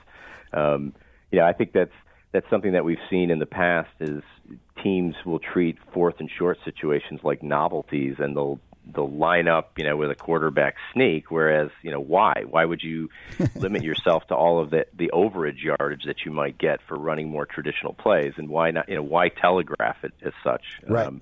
Right. It's not a novelty. It's a viable decision. So treat it as such. Right. We're talking to Frank Frigo. Frank is Chief Business Officer at Edge Sports and co-founder of Edge Analytics. They gained some profile this past NFL season with a piece about their consulting to the Philadelphia Eagles. Of course, the Eagles went on to win the Super Bowl and, in fact, made some relatively bold, by conventional measures, fourth down decisions that pushed that game along. Frank, do you get into the business of evaluating different coaches? So you talked about, on average, coaches giving up something like half a game expected in your game win chance over the course of a season, but that's average. Surely teams vary a great deal. We talk a lot about, like evaluation of coaches as this kind of like frontier that we, haven't been able to get to with analytics. It sounds like you guys have you got a tool. It's falling right out of your data. How much have you looked at that? Yeah, we have, and we get asked about that a lot. So we do rank how much all teams give up across the season. The thing that I would want to point out, though, is that there's a circumstantial component to it. Some teams put themselves in more difficult decisions where there's more equity riding in the balance than others. So, for instance, if you look at just absolute cost, the Cleveland Browns wouldn't have looked that bad this year because they didn't have as many sort of delicate decisions where there was as much riding in the balance. But that doesn't necessarily reflect upon their overall decision-making. Yeah, that's interesting. So we have been thinking about this a lot in terms of developing a coach's rating metric, and that is something that we're working on, which is where we might look at it in terms of frequency of decisions, magnitude of decisions relative to what was available. So, it might be that somebody gives up 15% on a fourth down decision at a critical moment, in overtime where there's a lot riding on that decision, but it might be somebody else at a situation when they had 3% available to them, gave up 1.5%, gave up half of what they had. Mm-hmm. So how do you grade that fairly? And that's something that we're sort of thinking about, developing our own sort of rating system for coaches. I think it would be a very interesting thing to provide. Right, so, and to elaborate beyond fourth downs into some of these other territories that do add up over time, but don't get the same attention that fourth downs do. Give us a little something. Who's the Moneyball coach that we should be pulling for? Maybe below the radar. People now, of course, understand Doug Peterson makes aggressive fourth down calls, and maybe that's a good way to go. Who else is who's on the relatively high end of that scale, as best as you can see right now? If you could check. Well, I think that the obvious one is Belichick has traditionally, I think, kind of thought that way. Yeah, understood it very well. Although I will say that this season we saw some things that made us sort of reassess that. I mean, the AFC Championship game, for instance, we had the Patriots on, I think there were 4 decisions in that Jacksonville game where they gave up an aggregate of about 20%. Oh my! And so that was a little surprising to us, but I think traditionally they've been pretty good with it. There's really a lot of parity, quite frankly. I mean, we see it year in and year out. I do think the Eagles were a considerable anomaly this year in terms of how they treated these kinds of decisions, and they had really a buy-in from the top of the organization down to the all the way throughout. I think to say if it's mathematically defensible, let's do it. Let's not worry about the conversation in the post-game press conference. Let's do the right thing. And it really does take the buy-in from the top for that to be the case. I mean, the coach needs to know the GM has his back, and the GM needs to know that the owner has his back. Yeah, I've always argued that the risk, this is the reason that coaches seem so risk-averse in their decision-making, that if they make an unconventional move, especially in a high-leverage situation, and though the process was correct, the outcome doesn't work out, it's all on them. And so, trying to kind of basically provide them the kind of support structure or whatever where they feel comfortable making that risk-averse move. Or that risk-tolerant move. Frank, this is Adi Weiner. I'm really interested in making a couple of connections back into your early period of backgammon. As a statistician who works in machine learning and learning theory, we've seen enormous, I haven't done it myself, but enormous changes in a certain set of games that are kind of skill-based. Go, poker, not so much, but games like Scrabble have been really changed because of computers. And there must have been some analysis done using learning to change the way backgammon was played. And I don't need you to talk about those. I'd be interested in those sort of personally. But have you learned anything using algorithms about the way football is optimized? In other words, I mean, we always know about, I mean, the analysts know about the fourth downs, and we've been talking about it and screaming at the television about the bad mistakes we've seen for ages. Is there another layer of strategy that has been uncovered by computers in football? I mean, obviously there's other decisions like PATs. There's other decisions, particularly around kickoff decisions. I mean, we have felt for quite some time that onside kicks are underused. That there's more scenarios than one would expect where they could be a viable alternative and boost equity. Mm-hmm. I mentioned the third down sort of setup situations. I think some of the insights, and we've seen this with other sports as well, is when you think about the world in terms of risk probability, you recognize that there can be greater urgency early in the games than most people realize. That from a win probability standpoint, there's a greater deficit sometimes, and teams recognize. I mean, everybody, in basketball, they'll savor every second rolling the ball up the floor late in a game when they're trailing. But in the first half when they're trailing, the guy's dribbling the ball, chewing gum, and walking. And I think you see a little bit of the same thing in games like football is, recognizing that there can be greater urgency at earlier stages of the game to advance the ball. I mean, what's beautiful about our model is we can test the sensitivity of all kinds of variables. So we can recognize that in certain situations, the clock decaying is offsetting the advancement of yardage. So you'll see sometimes defenses giving up the middle of the field and teams, taking yardage, but it's sort of a slash and burn defense. And what they don't realize is their win probability is actually dropping while they're advancing the ball. Because they're not able to stop the clock. They don't get out of bounds to stop the clock, for example. Yeah. So they think they might be doing something great, but they're not. I mean, another example that I would give you that I think is really fascinating is some of the analysis that we do is not only is a more aggressive action warranted on a fourth and short situation, but we can examine to a greater depth punting outcomes. So, for instance, you referenced one of the decisions in the Super Bowl. So when the Eagles had that 4th and 1 at the 45, for example, in a situation like that, we thought that was right by a lot. That was double digit. That was 12-13% to do that versus the punt. But even if they had the most extraordinary punt and down the ball at the 1 yard line, it still would have given up about 6% in game winning chance. So you can imagine the average NFL team, if they had a punt of that success level, they'd be high-fiving and all excited about it, not fully realizing they had just given up a chunk of win probability. So that's really fascinating, is to look at resulting situations and see how, then in a lot of times it doesn't matter where that punt would have been down. It wasn't, it didn't have the same value as the more aggressive action. Frank, you're talking about pretty antithetical approach to the game, according to many people. How is it that you've been able to get traction, and especially given that in some of these instances, others have been making this case for a while and yet gotten very little traction? Yeah, it's a difficult process. I mean, we talked about getting buy-in from the top down. So fortunately, we've got some really good people on our staff, and we've got some we're networked at different levels into the college and pro game. I think one of the things that we've really tried to convey is that we're not coming in trying to be some robotic replacement of the decision process, even though we sort of are. But you're not leading with that. That's not that's not the tagline. Get out of the way. There's a robot in town.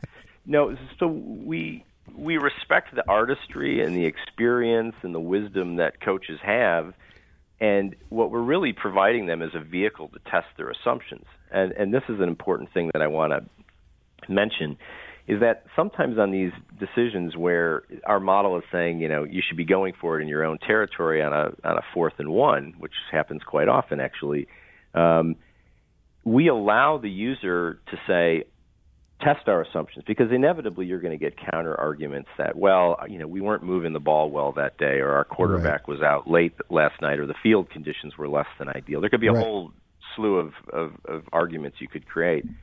And we allow the user to say, okay, let's test those assumptions. Right. Let's make yourself the worst rushing team in the NFL. Let's make your opponent the best rushing defense. Now, let's re-simulate it, and how does that affect the decision?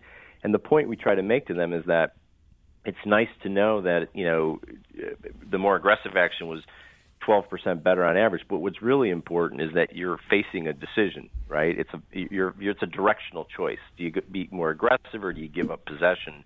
And whether it's 12% or 3%, you want to choose the right path more often than not. And so we allow them to test their assumptions. And what we like to tell them is that if you put in extreme assumptions that more than encapsulate any counter arguments, and it doesn't flip the direction of the decision, that's pretty irrefutable evidence that you might be missing something. So do the right thing. Right. And I think that resonates with them a little bit more, that we don't sort of over-trot on their territory and their assumptions. We just allow them to use it in a more meaningful way. So you will assume, for example, that the team that's making a decision to go for it on 4th and 1 is maybe the worst converter, and they're up against the best defense. And even in those circumstances, it's still a very positive thing to do, that no one has a counter-argument to that. Yeah, because when you make that assumption, to be fair about it, that's the team that's on the field for the remainder of the simulation. So if you remember some years ago, there was a very controversial decision that Belichick made. It was a 4th and 2, leading by, I think, 6 against the Colts, if you remember this. Yeah, in his own territory. We talk about it all the time. In his own territory. We concurred with the decision, but the big counter-argument on that was, well, you just can't give Peyton Manning the ball back if you fail there. And, of course, he was trying not to give Peyton Manning the ball. Exactly. He was trying to retain possession.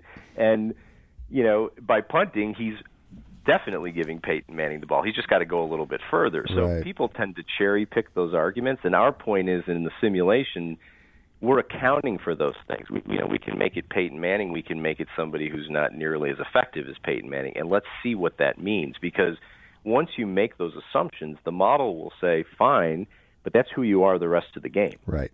You can't have it that way. You can't have it that way to rationalize this decision and not get it, subsequently downstream. I want to emphasize one thing that you've just described in this process. You're not showing up with a new card with a set of decision rules for various circumstances on the field. You're showing up with a simulation that allows those guys to interact with your advice in a much deeper way. And there's a very general approach there for analysts that people ought to be listening to. And that is to involve the person you're trying to influence in your algorithm, in your process. Let them push it around. Let them stress test it. Let them drop down into it. It's not just you're showing up with an answer. Correct. Absolutely. And that's exactly what we do. So, it's a training tool. It's something that the analysts and the coaches can use and put in hypothetical scenarios. We do a very detailed post-game report that allows them to examine all their decisions, and we label the ones that are high confidence that didn't survive those counter-argument scenarios that I described earlier. We also provide them game day matchups where we do an assessment pre-kickoff of kind of the comparative strengths and weaknesses of the teams as we see them. We Great do fun. A power index analysis. But yes, I mean, we allow them to test assumptions, but what we do for some of the in-game components, so we do provide some strategy guides on certain types of decisions that can be more easily represented in a two-dimensional matrix, like kickoffs and PATs, for instance. Sure. So what we do in those circumstances is we, instead of saying, this is right, this is wrong, we give them a criteria that says, in this situation, if your onside, kick recovery rate is 35% or greater, meaning it would need to be a surprise onside kick, then it's a warranted action. It becomes a profitable action. Yeah. So we're just giving them a criteria and saying, you're the expert on the field to be able to decide whether or not you think the circumstances allow for that to be a good choice or not. And similarly with PATs, we do this with overtime fourth down decisions as well. Got it. In terms of the more complex in-game decisions around fourth downs, those have so many variables. It's a very difficult thing to represent in a two-dimensional graph or something. But what we do there is we allow the teams to run a lot of batch scenarios. So in advance, they might run hundreds or even thousands of reference positions that they then, during the game, can sort of interpolate. They can say, oh, okay, I've run scenarios with tie scores, fourth and short situations midfield. How does this one look compared to this one that I've already run, and this one I've already run? Okay, it's in between, and those were both goes. Maybe this is a go as well. Right. Frank, we're gonna have to run, but Adi has a question. He's been trying to jump in just real quickly. When you talk about simulating a game, are you actually making a simulation of a football game where every decision is scripted and then you run it through, or are you dealing with models that are trying to capture all the diversity in a parametric form? So it is a true simulation in terms of running clock, timeouts, the comparative strengths of the opponents that allow for us to sort of shift the distribution curves and how the random number generation affects those decisions and outcomes. But if we run a game 100,000 times, it's 100,000 unique game logs. So this is it's a full sort of forward-looking simulation that we can test any kinds of assumptions on. Very helpful tool. I can imagine that's powerful, especially to the little more open-minded ownership or the more professional ownership. Frank, listen, we could talk to you for a long time, but we have to let you go. Appreciate you joining us on the show today. Thanks for having me. I enjoyed it. You bet. That was Frank Frigo, Chief Business Officer at Edge Sports, co-founder of Edge Analytics. They're doing work. We saw them because they're doing work in the NFL, but they're doing work in other sports and outside the world of sports, facilitating better decision making. That has been 3/4 of Wharton Moneyball. We still have a quarter to go. Come back and join us after the break. Welcome back to Wharton Moneyball. 2 hours of sports analytics. Live every Wednesday morning, 8 to 10 Eastern. That is music from sound engineer Daniel Bruno. Bringing us up out of the bottom of the hour, rolling into the fourth and final quarter. Going to be open lines, open conversation. Cade Massey hosting with Shane and Adi. You can join the conversation. Jump in here and give us a shout. 1-844-WHARTON. That's 1-844-942-7866. You can also email us. businessradio@SiriusXM.com. You can follow us on Twitter at WMoneyball. You can send us questions on Twitter. You can send us suggested over-unders on Twitter. You can complain about our analysis and humor on Twitter at WMoneyball. We also follow all of our guests, so it's a good way to stay in touch with the world. What kind of complaints people could possibly have. Yeah, what kind of complaints? I can't imagine. Can't imagine, Shane. We've got some business to take care of. We've got an announcement from Twitter, actually. One of our followers up there. I need to get that name, fellas. We're talking about a Carnegie Mellon conference on baseball analytics. Ron Yurko gave us an announcement for April 7th. April 7th, and Carnegie Mellon is going to host, the stats department there is going to host a conference on baseball analytics. You can see it. You can look into it in more detail at CMUSportsAnalytics.com workshop. CMU, that's Carnegie Mellon University, CMUSportsAnalytics.com/workshop for more information on that. We also are hearing from folks on Twitter that Tommy John, when he managed in the minor leagues, Bridgeport Bluefish, that sounds like Connecticut, right? Bridgeport's in Connecticut. Bluefish are up there in Long Island Sound. He'd sign fans' elbows before games. Tommy John apparently has a good sense of humor and some pride about having that surgery named after him.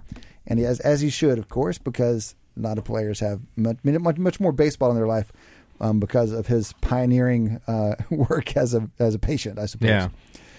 Guys, we've got a few things. His trend-setting elbow, I guess, or something like that. That's right. He was trend-setting pioneer Tommy John. All right. Rolling into the last half hour, we're going to end with some over-unders. But before we end, again, you guys can throw us some suggested over-unders if you'd like. Between now and then, a few things we haven't talked about yet. I told you guys I went to the combine a few weeks ago. Yeah, you mocked me a little bit. I came back to tell you it was like mocking. One of the best days. I was surprised. Your enthusiasm was a little surprising. You should be jealous. And now I did another thing. I went to a pro day. Okay. Which is the first time, another first for me. So tell us about Pro Day versus Combine. I don't even know these things. After the Combine, the universities with NFL prospects will host Pro Days, where their athletes and then other athletes, prospects from the surrounding area might jump in. So, if you're at Texas State, you're not going to have a Pro Day, but they'll let you go to the University of Texas Pro Day. And so if teams fly in, and the bigger the school, the more teams come to watch these guys play. And they do all the workouts again, but you get them a little more customized. So does almost everybody that does the Combine also do a Pro Day? Or actually, one of the main things it does is it provides a chance for guys who don't go to the Combine. Right. I kind of get it on that side. But are these things put on by the professionals or the universities? Universities. And it gives some discretion. These days, you'll see the top players especially, they won't do everything at the Combine. They'll say, I'm going to throw on Pro Day, or I'm not going to run, I'll run on my Pro Day. But presumably any player that does very well at the Combine is less likely to participate in the Pro Day, right? Correct, and vice versa. So the reason I was able to go is that because it was easy to go, is that University of Pennsylvania has a pro prospect. So Justin Watkins, I think. I'm abusing that name, which is a shame. But there's a wide receiver here who is considered draft worthy. He's probably a middle to late round draft pick. And so he had his pro day here at University of Pennsylvania campus. It was great fun. There were probably almost, 2/3 of the teams had scouts there. There were 5 players. They brought in a couple guys from Slippery Rock and a guy from Lehigh and one other place. So there were 5 guys, and it was just fun to see the process at that intimate a level. Yeah, they lifted, they ran, they jumped. In fact, the pin. It sounds fascinating. Shane, I'm telling you. No, I mean, you laughed. Do you look at their teeth too, or There's the shape of their head? Actually, I think it predicts. Do you use sonograms to measure their heart, their left ventricle? That's a reference to the Kentucky Kentucky have Derby. big hearts? That's a reference to the Kentucky Derby.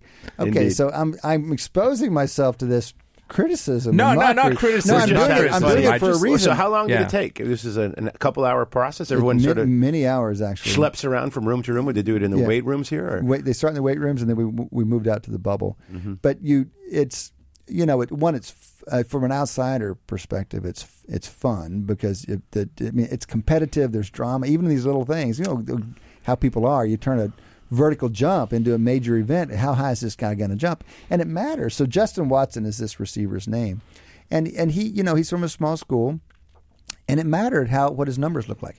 And he hit 40 on the vertical, which is a great vertical, and better than people expected him to do. And it was he basically improved his draft prospect by showing, because vertical is actually related to performance. Yeah. It's one of the best related of the combine stats. Anyway, it was the other thing is you get a better appreciation for what scouts do, what the scout process is like. The whole thing, sitting through combine, sitting through pro day, leaves me more sympathetic, both to the difficulty of being like a completely cold, distant analyst, and also some of the virtues of looking at things that closely. Now, I think most scouts could do a better job of running the numbers and seeing whether the things they believe actually matter. Mm-hmm. But I don't have any doubt that you can pick up on things over the course of this process that you can't get otherwise. But it's probably the case that we think we're picking up on some things that you're not. So why did we think he was a NFL prospect to start with? Because he plays in the Ivy League, he doesn't have the competition, his performance presumably just stood out. The standout performance, essentially. So this is one of the interesting things about completion rate. I mean, yardage. Well, how did we figure this out about a I don't know his college numbers, but it would be basically yards after catch, what the guy's doing on the field, essentially that other receivers aren't able to do. And so, you might be surprised at the quality of competition. It's not, it's not D1, but there are very good athletes playing even Ivy League sports around here, as we know from basketball. We're hoping eventually to get the Penn basketball coach, and of course Penn. We haven't been on air since Penn made its appearance in the NCAA tournament. So they were a 16-1, and these guys are they were leading at the half. Exactly, they were very competitive with Kansas. What behind the scenes thing is next up for you? What I might go to a draft to a team's draft. Oh, that'd be to see very some decision making cool. there at the end, and the whole thing, it's just easy to sit at a distance and criticize and and more importantly, you miss some things, I think. And so this has been a process of my getting a better sense of what actually goes on. And that one of the things that gives you is where are the opportunities? Where do traditional scouts do things that you just can't get sitting at a distance and just crunching numbers? Yeah. Other things that are going on. So, by the way, the Kentucky Derby is coming up, and I 100% think we should go out to we're going to have our trainer, our regular guest on, but we need to make a field trip out there. And look at his horses. Honestly, the field trips for this year, we should obviously go to the Kentucky Derby. So well, not to the Derby. We'll go to the farms, to the... No, let's go to the Kentucky Derby. Let's right. Can we do something? Yeah, let's go to the Kentucky Derby. We need to go to the Coney Island hot dog eating contest. Obviously, Eric's gonna have to. I need the breakdown July of that. 4th, huh? So right? That one you'll do without me, but I would lead I would drive the bus. Oh, come on. I mean, would you have said that you would have been going to combines and stuff like that? I mean, 5 years from now, you could be an expert at the Coney Island hot dog eating competition. My least favorite event we cover is the hot dog eating contest. Really? Yeah, I really don't want anything to do with it. I would say, we don't cover at all fantasy. It's one of the things that you rigorously That's because to. the only thing that I hate more, the only thing I hate more than hot dog eating it's universally accepted that the only person that cares about your fantasy team is you. I mean, that's just a fact. That's true, but it is about a $20 billion industry or something, massive amount, and people care about it and a lot. And I don't care about trucking either. That's true. Yeah, that's true. Fishing. I'm pushing you here, but it is an analytics-driven activity. It's connected to sports, and you kind of walk away from it with great disdain. Yeah, I don't know. I should explore that more, but I really just have no interest. You only care about so many things in life. I care about some fluffy things, but there are only so many you can care about. Look, that's a great. That's why I think we make such a great team. Is that we all kind of we have our shtick. Our things. We have our things, and thank Shane goodness doesn't we got. Like horse racing. I mean, honestly, it's just and he doesn't not like figure really. skating either. It's not. Things where it's the car or things where it's the horse. I just the car's interesting. I mean, this is something we've never really explored. We've always talked about it. No, we have. Car racing. No. Strategy. I can get interested about it, but it's an effort, man. Okay, so one thing we all ought to be interested in is what's going on with the NBA right now. Yeah. We're rolling into that playoffs. Involves people, for example, as a fun fact. Teams are qualifying. Teams are being eliminated, and notably, number 4 in the East. Philadelphia 76ers. Close to number 3 in the East. And on a 7-game win streak. Because if they're ranked, that's true. If they pass the Cleveland, they would have to play in Boston in the second round, right? Mm-hmm. Well, I mean, Boston's a solid team. It's not like we're drawing that big a distinction between Toronto and Boston these days, probably. Well, but let's celebrate them for what they're doing. Yeah, which is it's fantastic. This is the first time in how many years they've been competitive? I mean, 6 or 7. What we've been waiting for many years to happen has finally happened, which is for them to actually become a contender. Yeah, is this the end of the process? People talk about it as the process here in Philadelphia. It's not the end of it, but it's maybe the beginning of the end, and that would be a happy thing compared to where we've been. And okay, beginning of the end. This is too dramatic a comment to make about this, but the Steph Curry injury is not something to be sneezed at. No, that's right. I mean, I mean, it is something that looks like it's only going to impact them in the early playoffs, which means nothing because, of course, they're going, at least to the semifinals. But that's assuming that when he comes back, he's going to be full speed. No, that's right. I mean, I feel like we had a similar concern last year with Kevin Durant, same type of thing. I mean, and every injury is different, of course, but we managed to convince ourselves somehow that Kevin Durant was hobbled going into the last playoff race, and they somehow were able to see that through. Two things on that. One is that we have some evidence that Curry, when he comes back from injury, isn't as immediately as effective. He is off of his game. He is obviously a guy who depends heavily on motion and separation, and he's playing on the perimeter, and he's a smaller guy, so that may be more important to him than it is to Durant. The other thing that we know is that Curry's more important to the team than Durant has been historically, at least according to the stats. The plus minus on Curry, and it's not a perfect stat, but it's not bad either. The plus minus on Curry is something like when he's in the game, there's something like plus 14 or something, some absurd thing, plus 14. And when he's out of the game, the average lineup with one of the other players is something like plus 2. Okay, so it's a big drop off. So have you convinced yourself that they're not going to the final? That they not only are the Rockets serious. Of course, we all know that that's a serious team, but that the Warriors are they're vulnerable. They're more vulnerable than they have been. Would you favor the Rockets against the Warriors? I'm coming up on it. I mean, they're performing so much better on regular season. The argument has been, well, the Warriors don't care. It would be exciting to see something, a finals that wasn't Golden State against Cleveland. No, I kind of hate to say that because they do so many things that we support. Oh, I mean, they're fun to watch, but we watched the same finals for 3 years. Let's take a look at the East. What do you think about Cleveland? They're looking very. They've weak. got LeBron, so I assume they're going to the finals. Okay, Prove me wrong. Yeah. The Raptors, of course, are the interesting thing there. They've kind of quietly slipped comfortably into the number one spot up there. The Celtics are always dangerous, but they haven't. They talk about injuries for that team. They just haven't been as impressive. How about let's see the Sixers make a run, a good postseason run. I mean, I'll be cheering for them. Let's do that. Foles is back. Yeah. Any word on that? Do you know? We need Bradley to tell us the report on Foles. Yeah. I've actually not watched the last couple of games to sort of see how good he's been, but I mean, it's exciting to have him back. It is exciting. All right, so that's NBA. That's a lot of business we've taken care of. Going into the last 10 minutes, let's change it up a bit. It's Wharton Moneyball's Over-Under.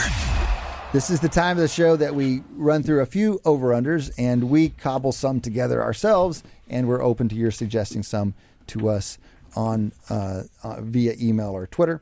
So we've got a few possibilities, a lot of baseball related. Let's start out with baseball. Get you guys warmed up. You're my baseball people. Over under on win totals for the year. Let's start with the local boys. We were talking about Sixers before. The local baseball team are the Phillies, of course. They are in their own process of a sort. Hey, by the way, the Phillies have. I just learned this. They've got a big team of analysts now. Not only have they invested, but they've invested more heavily. And they're coming up on a strong, like 8, 10, 12 group of analysts, which is showing something. That's a big shift from where they were. And they've got some great people working for them. So. Andy Gawley, for example, is as impressive as it gets. All right, so Phillies, 75.5 wins. I'm going to take over on that, man. Is that right? Yeah. I mean, talk us through it. Well, okay. They've got the Miami Marlins in their division, so that'll be good for about 20 wins or so. Beating up on some teams. Yeah. I kind of like what I think they've obviously invested in youth, and they've got a few good different guys like Hoskins and whatever, and Nola, who I think are fantastic. I think they actually, 75. It doesn't take much to get above 75 wins. I think. Adi? Well, no, I'm going under. Oh, I think they're still in the center of their rebuild. I don't think they're going to make the moves that it's going to take to be a competitive team, even a 500 team. So, don't have to be a 500 team. Nope, they don't. But Red Sox 91.5. Over. Regrettably, over. Both of you man. over. No hesitation there. Yeah. I mean, they've got 2 starting pitchers that could compete for the Cy Young. They've got an amazing offense. I mean, not Yankees level amazing offense, but they've got an amazing offense. Decent fielding team. Yeah, what's not to like? I mean, Adi will tell me what's not to like. No, it's a good team, the Red Sox. I'm not gonna run away from it. Okay, well they have to. In fact, I give them better shot. I actually think that the Yankees are predicted to outplay them by 3 to 5 games. I think that's an overestimate. Wow. All right. Well, let's do that one. Yankees over under win total for this season 94.5. I think that's high. Oh, they both go under. Really? Wow. Well, the thing is, part of it is that I shrink heavier. Yeah, 95 on these is numbers. a lot of wins. Yeah. I mean, predicting any team to be 95 is a lot. Yeah. Okay. So that's where I stand. So let me do a different one here. A head-to-head, Sox or Yankees to win the AL East? Of course, there are other teams that could win it. Yeah, of course. I mean, I think team? honestly, it's going to come down to like a game or two at the end. I mean, I'll say Red Sox just because that's what I hope happens. But I mean, I'll say Yankees because that's what I hope happens. I think Audie and I are in agreement that It's these close. are 2 incredibly evenly matched teams. Yeah. Okay. They're both incredibly strong. It's exciting. So you talk about how because we don't talk about those 2 teams enough in baseball. Right. There's just not enough attention there. Yeah. So you talk about how hard it is to project a team to win, say 95 or 100. The Astros, the Fangraphs has. It's generally not a good forecast. Generally, of course, we think forecasts are not regressive enough, and so, but we know someone's going to win that many, or it's likely. Here's an over/under for you that's related to that. How many 100-win teams? Over/under set at 1.5. Ooh. So just as history, there were 3 last year. The year before there was 1. And in 2015 there was 1. But for a 3-year stretch, 2012 to 2014, there were no teams with 100 wins. So 1.5, over or under. I'm going under. But you just told me how many great teams there were this year. Yeah, they also beat each other up. And they're great only in the sense that they're distant from the next pile. Okay. And I think if you look historically, to get two or three teams to go over 100, they really have to dominate the other teams. Yeah. And you don't think there's enough bad sort of like tanky teams out there that they can pile up enough wins? That's the wrench. Because that would be my argument for going over, is that, you've got teams like Miami who are, not really fielding, not even trying to field a professional team. I don't think the Nationals are that good to win 100 games. Well, I mean, Miami also plays everybody else. The Dodgers get to beat up on them, and the Cubs, But it used to be more balanced. I mean, the schedules in Major League Baseball were balanced. You played every team in your league, and that's it. And you played them the same number. Now you play your team in your division far more. Yeah. The teams in your league, but in the other divisions a lot less. And then you have this whole circular round robin of other leagues. That makes me want to. I mean, surely Fangraphs is simming the season because it really would depend on who's playing who. That's right. So the great teams in the AL East have to play other great teams in the AL East. But Fangraphs only had one, right? That was over the 100. Astros, and maybe not accidental. They're in a weaker division over there. No, but to forecast one team is very different to forecast the number above 100. That's right. No, I understand. Because that's noise. Yeah, I mean. Okay, so one last question about the season: number of no hitters. Over under set at 1.5. Amazing. There was a couple years back. There seemed to be one 7 every other week. Well, there was one last year and one the year before, but in 2015 there were 7.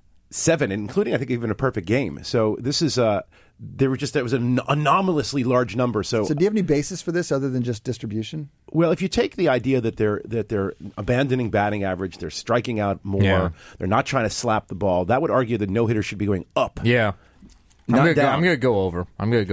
Okay. So the last I'm one, going to go over too. The last one isn't an over/under. It's just the relevant question rolling into the weekend. Who are you betting on in the Final Four? Villanova, Kansas, Michigan, or Loyola, Chicago? Loyola. All I'm right. going Loyola. I mean, also because it's in our briefing as Layovers Chicago, and I think that would be such an amazing name for a Chicago team. That's what I think of when I think of Chicago. The layover. I'm taking Villanova. They're even the Chicago flight delays to win the whole thing. I guess we should have said, whose odds do you want to jump on? Nova at even, KU at 3-1, Michigan 4-1, or Loyola at 10-1. And now we all want Loyola because it's more fun to play those long shots. Yeah. All right, guys. That has been another Wharton Moneyball. We do this every Wednesday morning, 8 to 10 Eastern, 2 hours live. This morning has been Cade, Adi, and Shane. Eric will be back soon, and we wish you the best between now and the next show. Many thanks to Matty Dotz, the boss, and Daniel Bruno, the sound engineer. Come back and join us next week. Between now and then, enjoy your sports. For more insight from Business Radio, please visit businessradio.wharton.upenn.edu.